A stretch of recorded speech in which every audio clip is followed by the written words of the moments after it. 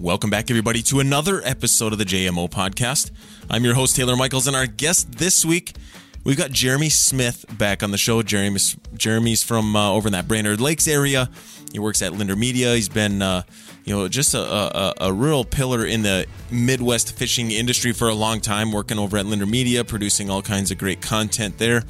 And he's fishing all the time. So what I enjoy about talking to somebody like Jeremy, or Jeremy specifically, is for one, he's just a really great guy. He's very well spoken, and he fishes a lot.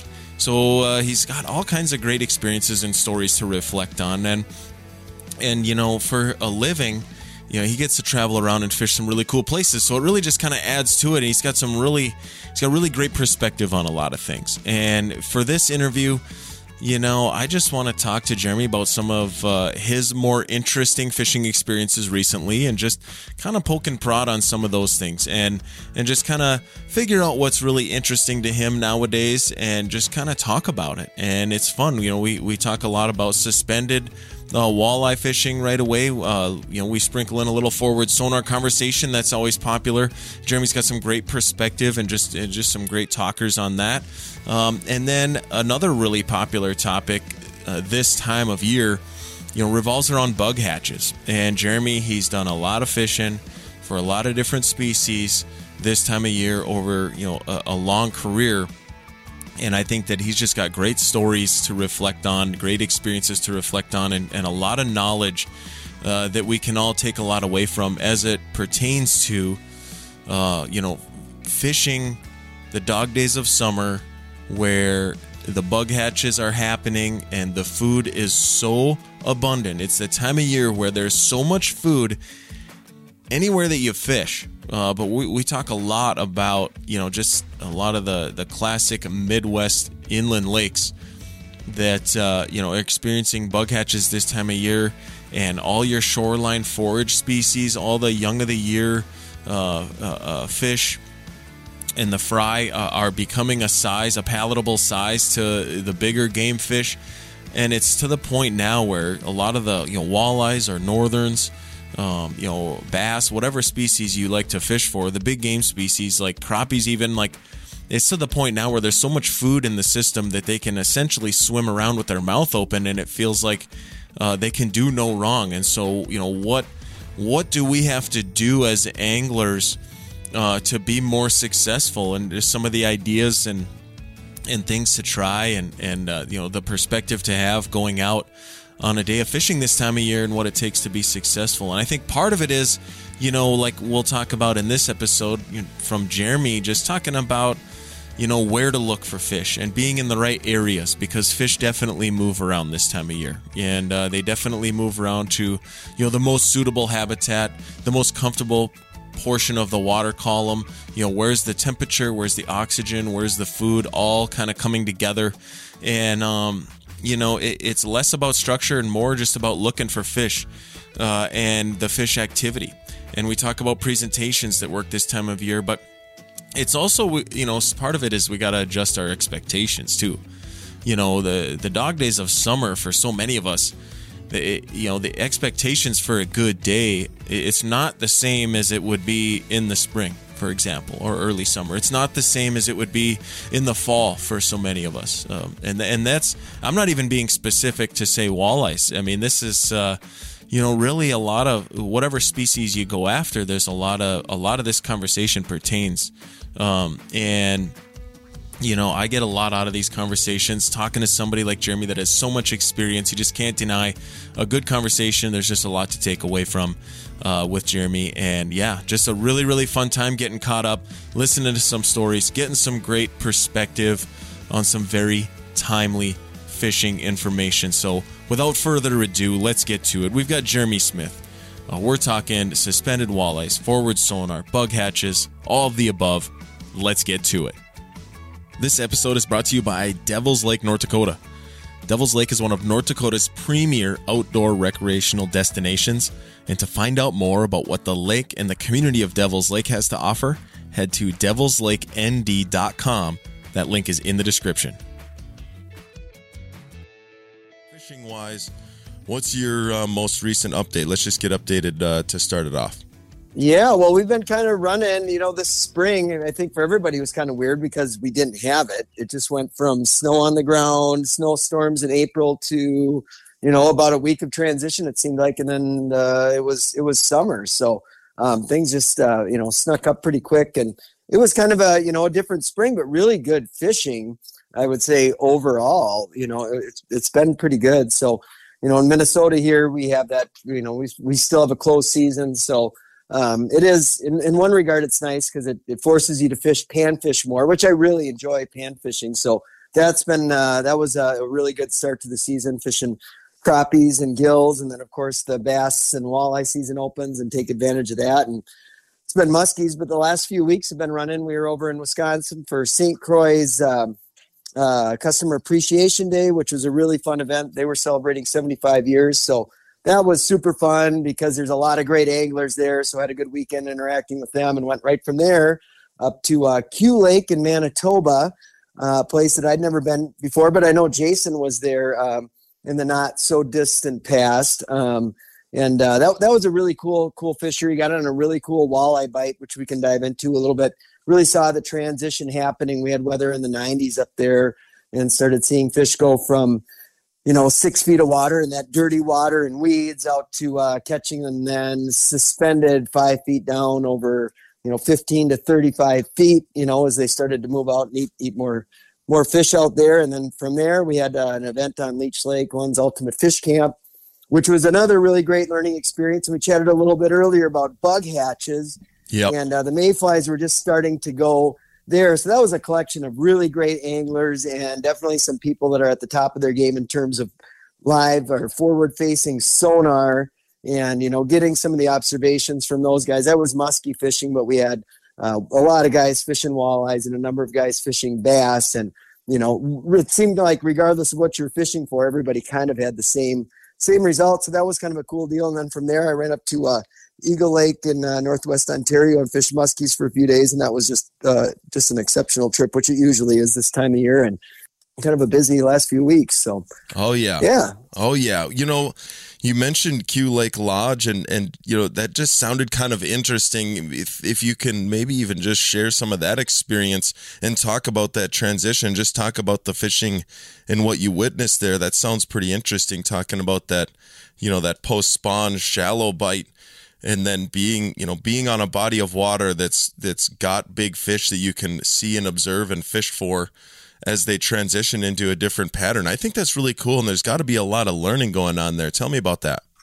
Yeah, there really is, and there's always learning.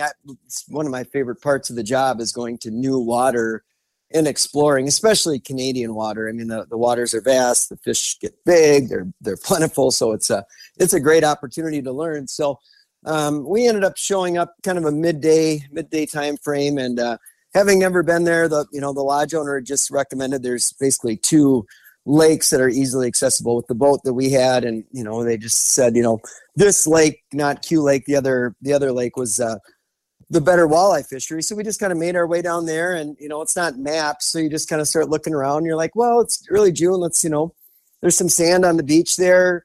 Usually if there's sand, there's weeds. So go check that out and, pull in, and it's all of a sudden doubles every cast of walleyes. And they weren't big walleyes, but it was good action, So it was like, oh, this is pretty cool. We gotta start looking now. Tomorrow we started hitting weeds and really had some incredible fishing for, good eater sized fish to a little bit better than eater sized fish. And so the next day, like, well, let's expand on that a little bit more. There's still a lot of the lake to look at. And so we pulled into an area we'd done well at the day before. And of course there's no fish there, as it would be, but it's all of a sudden the high today is 92 degrees in northern Manitoba. So we started looking at some of those rock structures adjacent to those weedy areas. And sure enough, there was a lot of fish there, and the fish seemed to take a step up on those spots. And so that was a good day of fishing, just hitting a lot of rock points, not necessarily out on the main lake reefs, but shoreline related stuff. And then the last day was the more interesting, or the third day, I should say, in that there was a lot of big fish showed up. And this is the magic of forward-facing sonar, and this we just would not have caught fish without that technology. We would have caught fish, we would not have caught the big fish, but you would see these big marks, 2 to 5 feet down, and they could be over 35 feet of water adjacent to these points, and you would throw at them and you'd get bit, and they were 25, 26, 28-inch walleyes. And those are that's just amazing to me. Those are fish that we never really knew were there, and as you use some of that technology, you'll realize that even if you're driving around exploring, now I have my transducer on my trolling motor, so I'll put that down, and as I'm searching areas, looking with side imaging and 2D, but what we've learned so much is that there might be bait all over right on the surface, but by the time your boat gets to that bait, they either flush off to the side or they'll go down. So in so many cases, we'll be like, oh, there's bait here that's 15 feet down. Well, the reality is that bait was right on the surface. You just scared the fish to be 15 feet down. So in your head, then you've got that, well, we need to be fishing in that 15-foot range because that's where the bait is. But now having the ability to look ahead and see where the fish actually are, not where they, were with your 2D, you can you start to adjust your presentations, and there's a lot of big fish that, whether it's walleyes, smallmouth, muskies, big pike, that just love being near the surface, chasing, it's just a great edge. Like Dick Pearson used to always talk about edges, and that surface is a great edge that all kinds of big fish use. So that was really fun seeing those fish show up. And on day one, there were not fish using those structures, but after those 2 days in the 90s, the fish had pushed out and they were on the basin, suspended over those deep rock points. Talking about that, even you just wrapping that up, I'm just curious, like what were you guys throwing when you are seeing fish that are that high or that close to the surface of the water, and you're spying them on forward sonar, and you're putting all those pieces to the puzzle together, like, how are you choosing your presentation? I mean, do you feel like you got to throw something that, they got to chase it all the way to the bottom kind of a deal, like glide bait, heavy glide bait kind of conversation? Because there's always a lot of that right now with forward sonar. Or when they're up high, those Canadian fish, are you throwing just a jig and a salted minnow? Like how did you guys kind of have some success there? Well, just back to the jig, like the most versatile fishing tool of all time is definitely the jig. So we, started out just as a search tool. There's a lot of rock, and we're fishing rock and weed. So I was just fishing a 1/4 ounce moon eye jig with a 4-inch. Big Bite makes this Sensation minnow. It's a 4-inch minnow. It's a slim profile, but it's scented. And we started playing with this stuff as soon as it came out, and it really is an amazing Canadian bait. But that, to a 1/4 ounce jig with a minnow profile, is just so versatile. You can go fish that, snap jigging it in a couple feet of water, or fish it out deep. So I really wasn't experimenting because that's such a versatile tool. So really what it was, if you saw those fish out deep and they were near the surface, it was cast beyond them, put your arms over your head, keep it high, and then just basically real slow, and you're almost pendulum the bait back. And they would just, it's amazing how keen the fish are and how aware they are of what's in the water. And they just come up and crack it. So looking back, I probably would have used a bigger paddle tail. So the fish didn't seem to be that interested in baits falling. They wanted it near the surface, and they wanted it kind of moving slow in a horizontal plane, more so than anything moving vertically. But that's just what we did. And the implications of that whole deal, like you look at, the boat is filled with everything you can imagine, from spinners and crankbaits and, jigging wraps and all this technology. It's like you come up here, and I used one lure the whole time, and it worked in 4 feet of water, and it worked in 35 feet of water, and it shows up well on this technology. And it's just, it's kind of one of those things you go, well, it's a really versatile tool like that can catch fish in just about every environment. Oh yeah. And like the other thing too, that, is relatable to any of these forward sonar suspended walleye conversations is like, in that scenario, for that specific fishing experience for you, what was your batting average? Like, how many fish were you seeing at a time? How far apart were they spaced out? And then when you found them and you were making decent casts on these fish, Like, what was your batting average for getting bites? Well, I mean, on that particular day, it was pretty good. I mean, and this can change obviously by the hour. But, I would say that probably 75% of the fish bit that you would see. And of course, that depends on, your angle and those types of things. So, I mean, you kind of learn that sometimes, like if you make a bad cast and you're coming across the fish wrong, you can spook the fish, or they just, you're just, all of a sudden get too close. But when you make the right cast, the distances, everything's right. I mean, they were on, and they were biting it. It was pretty good. So I think the times we missed, it was more so operator error and not being lined up right, or making the cast short or inappropriate or something like that. Right on, and that's going to happen regardless, because Yeah. there's no perfect way to do it. I mean, there's obviously room for error, not just human error, but also like, man, you got to stare at those fish for a long time if you want to know exactly what way they're facing, exactly, in that pinpoint precision. But so that's probably about as good a batting average as you could ask for. But we're also talking about that like classic feed bag fish that's post spawn. The first couple of hot days of the year, metabolism is just getting cranked, and in a Manitoba body of water that far north where the growing season is short, it's not like those fish don't know that. I mean, they're ready to eat. So yeah, and it's another good reason to go up there. On Mille Lacs Lake or Leech Lake, right, where they get a lot of pressure. That was a totally different program. Yeah, big dumb fish, and definitely a reason to a not so subtle sell here, but another reason to be thinking about going to Manitoba to go fishing, because it's that much fun. It is. Yep. I always tell people, if you want to be a good fisherman, just go to Canada and you're automatically good. Yeah, absolutely. Absolutely. Well, man, I think that's a great story. I mean, we're literally breaking down a very like specific, kind of an isolated fishing experience, but I think a lot of learning comes from that. I mean, that's really, when you look back on it, sometimes you look at your body of work as an angler, and you can kind of see and track how you learned and developed skills, but it really comes down to like significant experiences, like when light bulbs go off, and you just never forget it. You never forget that first time when, you really had that impression on, whatever it was, a pattern, a cadence, a time of year, a spot you found fish, or just whatever it is, like whatever it is that you learned that produces for you, the rest of your career. It really comes down to those like specific, situational experiences, I think, and that, we call them the memories, but I appreciate stories like that, because I get a lot out of it, and it helps paint the picture a little bit more. But there is another topic, like a bigger topic, that I kind of want this show to be captioned as, that I kind of want I want to pick your brain on, or just stories again as much as possible.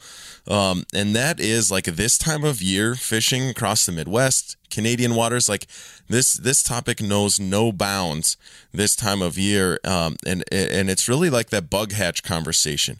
Now, we're never going to be able to cover every single cool sort of wormhole that we could go down in this, so we'll have to pick and choose kind of what we talk about in stories. But the topic of like bug hatches and the summertime bug hatches, we get into the month of July, and the bait fish, or the young of the year fish are starting to become an edible size. You drive across a lake anywhere, in the Midwest. I'm thinking like even where you're from, like the Brainerd Lakes area, or all the northern Minnesota waters, whatever, where there's no shortage of food for these fish that we're trying to fish for. We're trying to coax them into biting our lures this time of year, regardless of what we're using. We're competing with just like millions of pounds of biomass that is totally edible and good for them to eat. So why choose our lures? And that's definitely, everybody has their opinions or their experiences, or, based on the lake that they fish. But for you, you're an industry guy. You fished a lot of water. You got to have some stories or some opinions on this. You fish with a lot of great fishermen, so you've probably had some great conversations. And that's what I'm interested in, is like, this time of year when we're entering what can be called the dog days of summer, and there's just things can get tough, bug hatches is a part of that conversation, I'd love to just kind of pass that on to you and just kind of, we'll just get it rolling wherever you want to start it, wherever you think is the most relevant in this conversation of like the bug hatches this time of year. Mm-hmm. Yeah. So boy, where to start? Because I've been fascinated with this topic for a long time, but we'll keep on walleyes for just a second here. And this was a big eye opener to me a number of years ago. A buddy of mine, his name's Jason Jewett. He lives in Dryden, Ontario. And I was up fishing on Eagle. I happened to be muskie fishing, but he was walleye fishing. And it was the peak of the big mayflies hatching, right? And this he's just a great, great walleye fisherman. And came in, he'd come out that afternoon, came in that evening, and kind of swapped stories. And he was just like, oh, man, the walleye bite was just totally insane. There's hundreds and hundreds of fish out in front, not in the weeds, but like out in front in the weeds in like that 10-foot mud.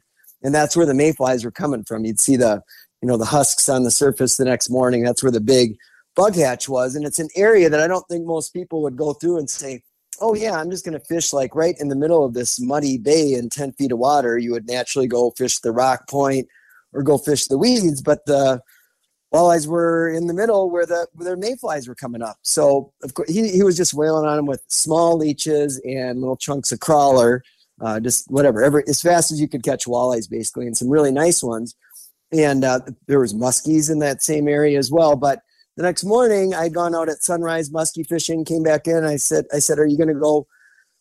How come you're not out fishing? He's like, oh, I don't know. I'm just going to hang out. He's like, it's just not worth it until evening. He's like, I was like, really? He's like, well, I mean, I could go out on the rocks and catch some fish. There's just not that many there. But he understood that there is this abundance of food, and that food is available at sunset. That's when those bugs start crawling out of the mud and they come to the surface and metamorphosize, right? So there was a window, and those fish are feeding super heavy. And though those fish were still there during the day, they were nearly impossible to catch.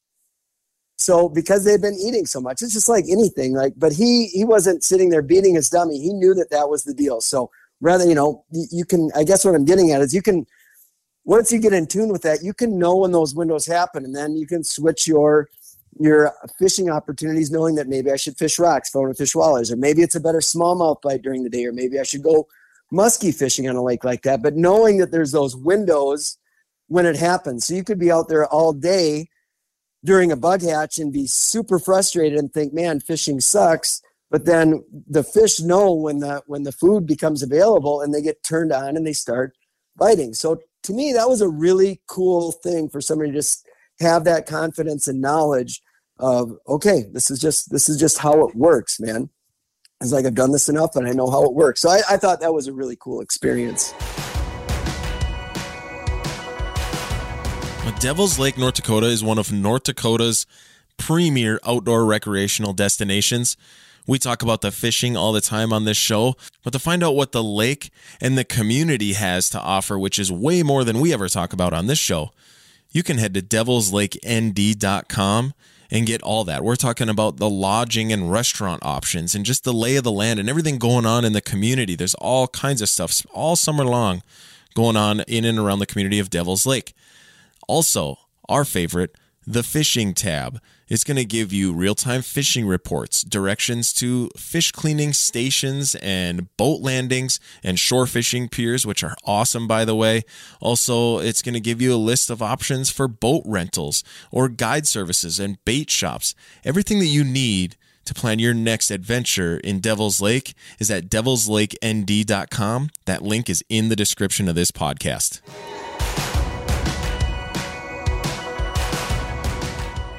Generally speaking, and the average walleye angler in the summertime, you're right. We would only be looking on one side of our side imaging, and that would be the weed line. Or, like weird, when you start talking about basin fishing or getting over soft bottom in the summertime, especially when you're talking like, just your standard inland, inland lake anywhere in the Midwest. We've learned a lot from, what walleyes can do out on the Great Lakes, for example. And, you think about these bigger bodies of water, but to make it relatable to these smaller lakes, I think that happens a lot. I think that when we're a lot of times we're just potentially just not close to the fish populations because we're still thinking about weeds, or we're just not fishing in the right area. It doesn't even necessarily have to do with, the bite window is kind of like the next stage of learning. But yeah, like being in the summertime and realizing that walleyes, love to get off of that structure. Necessarily they're just going where the food is. Exactly. They're comfortable anywhere in the water. I mean, they're comfortable Yeah. living anywhere in the water, especially if they're a certain size where they aren't necessarily worried about being a prey animal, fish anymore. Like, man, everything you just said about finding those fish not necessarily pinned to the structure. In fact, when you do find them pinned to the structure, it's almost like they're just resting. It's almost like they're just hanging out. Sure. They're digesting. But anyways, anything along those lines, I think, is just super fascinating and great. And just like you said, depicting any of those experiences that jump out at you in your career where you had a few light bulbs going off, or just some things that you've learned over the years to just be more successful with big game fish this time of year. Yeah, I mean, the other cool thing that, it's, coming back to the fish just being in different places, like, what we would consider to be open water, just going out what seems like the middle of the lake, is another opportunity for really big walleyes and muskies and, sometimes big pike too. But I really enjoy that open water fishing. I do a lot of trolling out in open water. And one of the observations I've had with this, a lot of people just think the bug hatches being, the big mayflies, like that's the hatch. But there's all kinds of small invertebrates, right, that hatch. There's all kinds of midge hatches, and I don't know all of the, I don't know about all of the bugs. But one observation I've had is that, typically in many lakes, not all lakes, but in many lakes, you can go through those basins throughout the day, and there's just really nothing out there. Ciscoes are deep. All the bait appears to be deep. There might be some smaller minnows near the surface, but really no big fish out there. But, as it gets later in the day, you often see the Ciscoes, or you see life start to rise, and you'll see it on your 2D sonar, your traditional sonar as well. You'll see the bottom start to get fuzzy, and it'll rise. And one of the observations I've had, of course, it's not always true, but usually it happens, is that a lot of times those invertebrates will make their way from the bottom up to about the thermocline. And if they kind of stay at the thermocline, they don't get above that. They're not gonna come up and hatch or metamorphosize into a different life stage. The fishing usually isn't that great.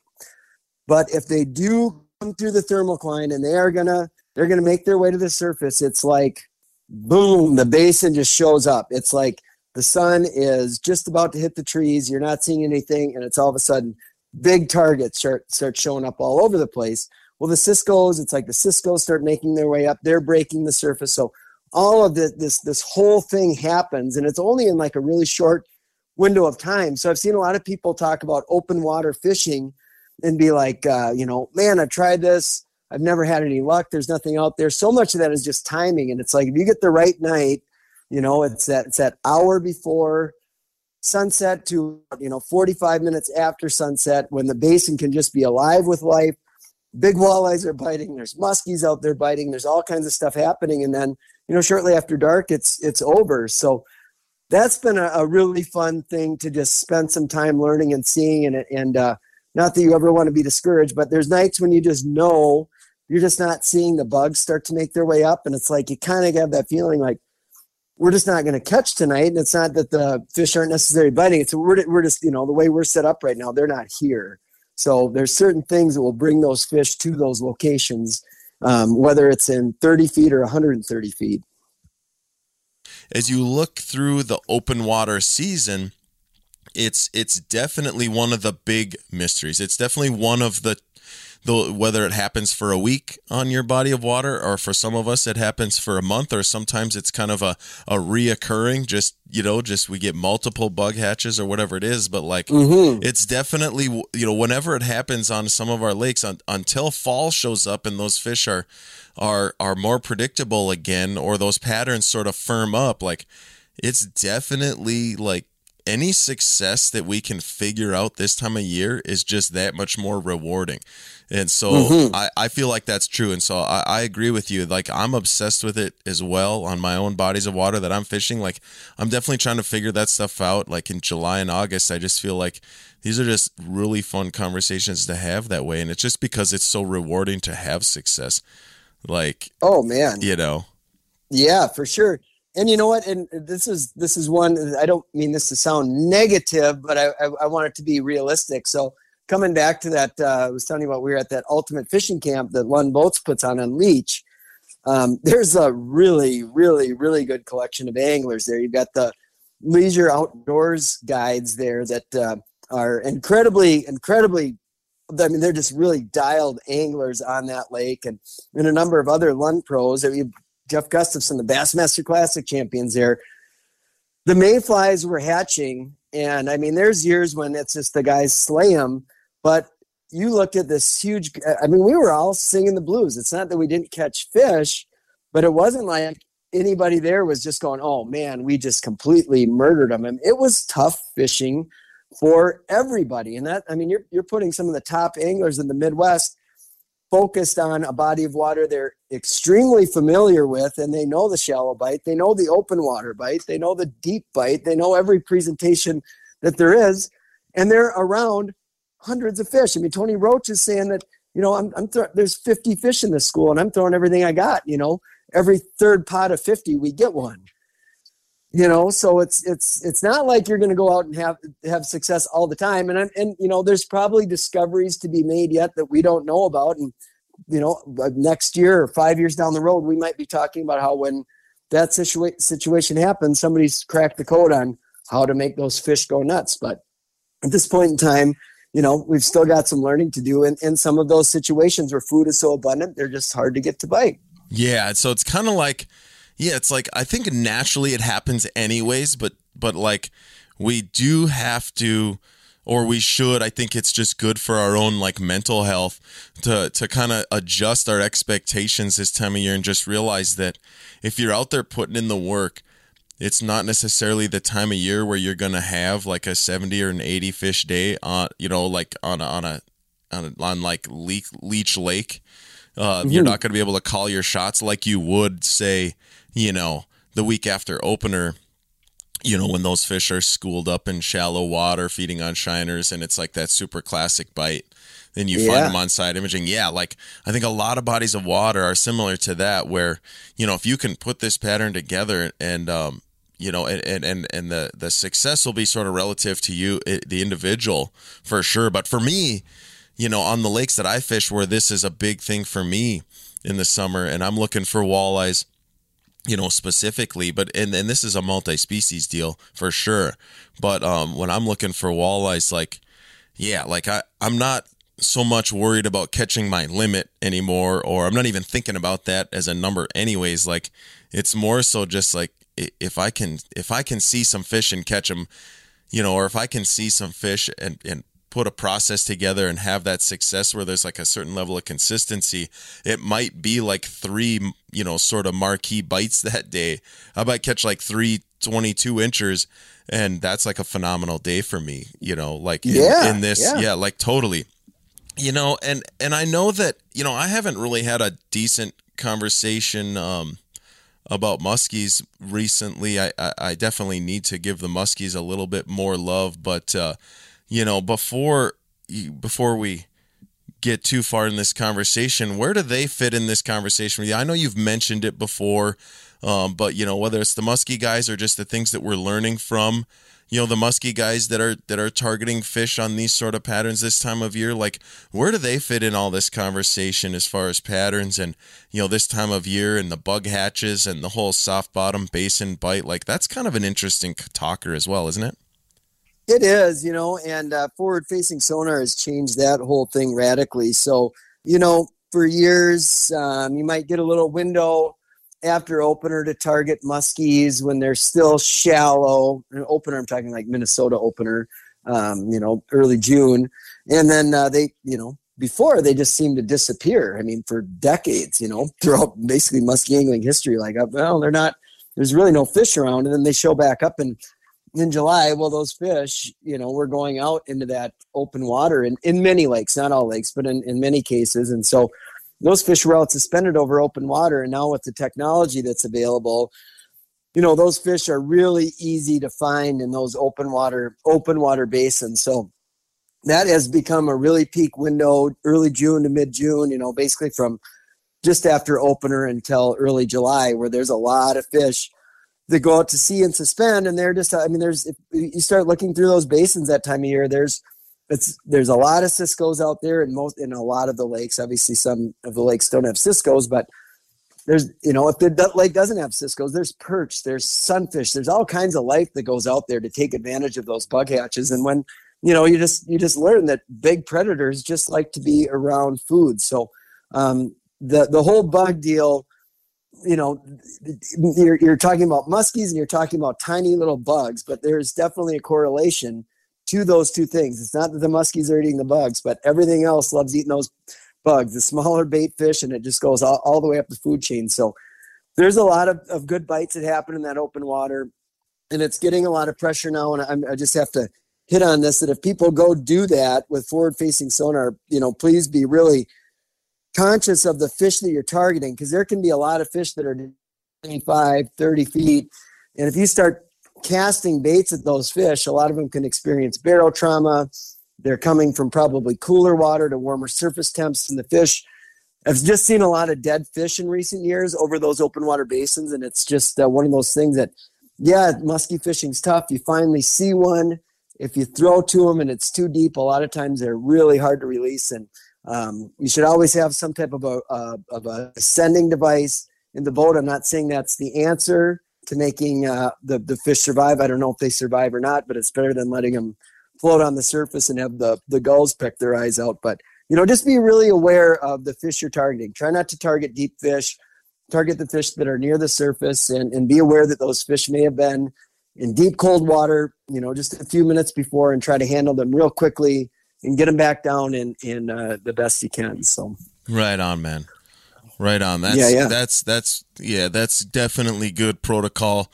Just being conscientious, and I think anymore, the modern day angler has definitely been receptive. I know the podcasts that we've done that, where we talk about some of that stuff, or we kind of get into the science. So, we have the fisheries specialists or the biologists on, like that type of information, or the sort of in-depth information that is, even beyond just catching a fish is definitely, anymore. The modern angler loves hearing that stuff. And I think that if we can kind of have that sort of conservation mindset, especially when we're targeting fish like that, we're sort of intentionally fishing for a bigger fish that is a picture fish, that is something that we're intending on releasing.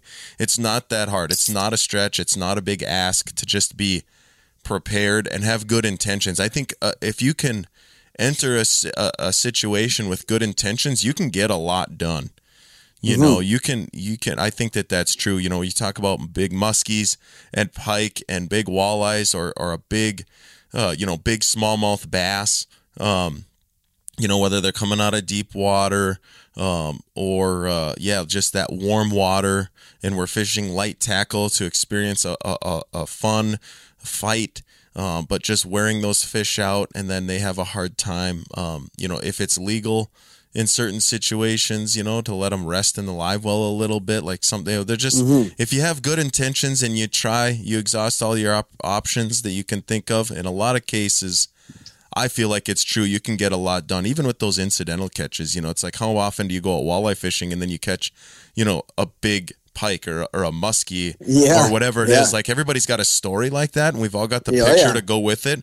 But then, historically, maybe we were unprepared, just mentally, like we just didn't have the process down in our own thoughts as to like what to do. And that fish didn't go back very good because we caught a big fish on like 6-pound mono.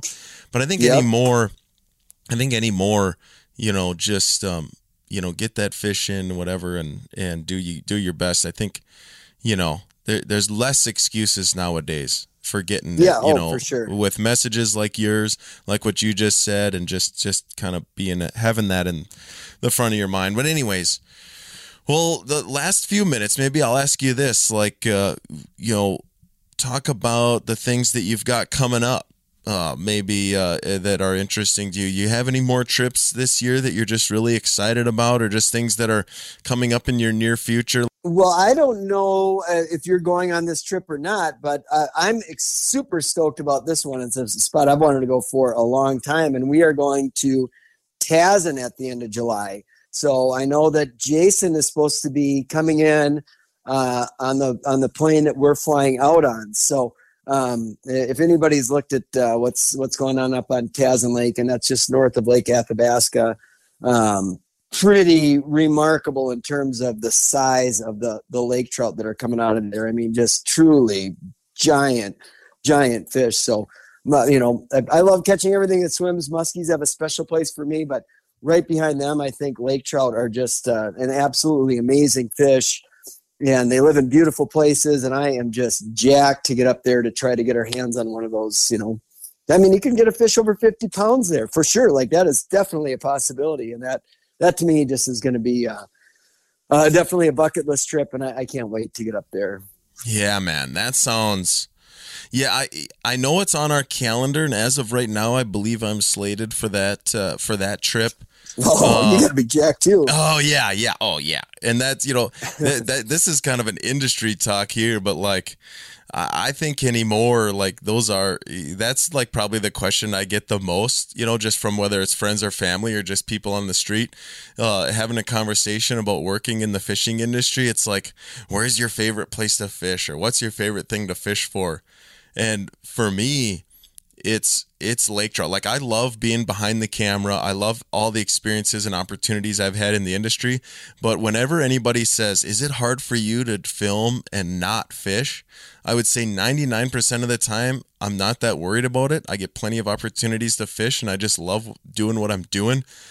But there are times, usually revolving around a good lake trout bite, where holding the camera starts to burn. It starts burning after a day, after 2 days. But when we go on these Canadian trips and it's 3 or 4 days to film an episode, usually we've got 99% of what we're gonna do done in a day and a half or two days or whatever it is. And Jason has always been very generous for me and given me an opportunity to fish on those trips. And it's because, like, yeah, sometimes I'm just eating my arm off after like 3 or 4 days of watching these fish, big fish get reeled in, and I just love the Lakers. So yeah, as of right now, like, our schedules are always just so chaotic, but yeah, I know that we have that trip planned, and hopefully it all works out. Yeah, I'm definitely excited about that. That's awesome. It's going to be great. Yeah. So yeah, for sure. Cool, man. Well, that's good. I like that. I like getting a little bit of that, so we can always we have something to kind of maybe pay attention to your social media, just in case you post a picture of a big Laker, or just when that content pops out. We'll be kind of be looking ahead for that, or looking back on this. We're wishing you luck when you're up there, kind of a deal. But anyways. Yeah, dude. Well, we're doing really good on time. So, I mean, unless something else really pops in your head that you think is really relevant this time of year, maybe you get some questions on social media that are really consistent, something that we should address that can be, something totally different. Other than that, man, I think we can wrap it up. Well, that's great. No, I mean, this is always fun. I love having these conversations, and it is just an amazing time of year to fish. So, I guess just the one thing that I would say is just always be willing to look at, different things. We talked about, the bugs quite a bit here, but, oftentimes I just always tell people, like, if it's not working, you really need to just have the confidence to know that, like, this just isn't happening. Because there are times when, I mean, just the fish just aren't biting, or they're not biting very good with the fish you're fishing for, where you're at. So shift bodies of water. If you're on a big body of water, move to another basin. I was just up on Eagle Lake, and that was a classic example of I was fishing more of a clear water basin, a few fish moving around. Conditions just didn't seem to be that great, and it's like, I know there's some fish here, I know there's big fish here, but I'm going to just pull the pin, and I'm going to drive 25 miles down the lake to get into some darker water just because the conditions feel that good. And then bam, all of a sudden you're just on a red hot bite, in water that you don't necessarily know either. So that's just what you really have to have confidence in that. And those are the decisions that can turn a trip around, move bodies of water, change locations on the lake, look for different, basin depths or colors of water, because those ecosystems can be doing something totally different based on where you're at on one body of water, or just, shifting to another lake. Yeah, I think that is excellent information that probably none of us are thinking half the time. The average amateur like myself, I go out with sort of an expectation or sort of a mission to accomplish in mind. And when a more savvy angler like yourself would be able to pull the pin after 45 minutes, I'm just starting to get into my rut real comfortably, so that by the end of the day, I make sure that I haven't covered enough water. Then I can make sure that I haven't, made any adjustments, and I'm just continuously beating my head against the wall. Like, I think that is great information, and good information to end on, because we've got it, man. That being said, dude, I appreciate all your time, and I just, anytime that months go by and I haven't had you on, or we go through a fishing season and I haven't had you on, that's just when I'm starting to think, gosh, I wonder if Jeremy's got a free minute here, or I wonder if Jeremy's got next Friday off so that we could just do another one of these. So regardless of the topic, you'll definitely be hearing from me again, probably, here in a few months when we get into fall, or maybe early ice. I know you like to get on the ice as well. Not that we're talking about that just yet, but you'll definitely be hearing from me again down the road. Hopefully it works out again. But if not, I appreciate the time that you had for us today. So promote your stuff. If anybody ever has any questions or wants to get a hold of you, or just wants to take a peek at some of the content that you're involved in, let us know.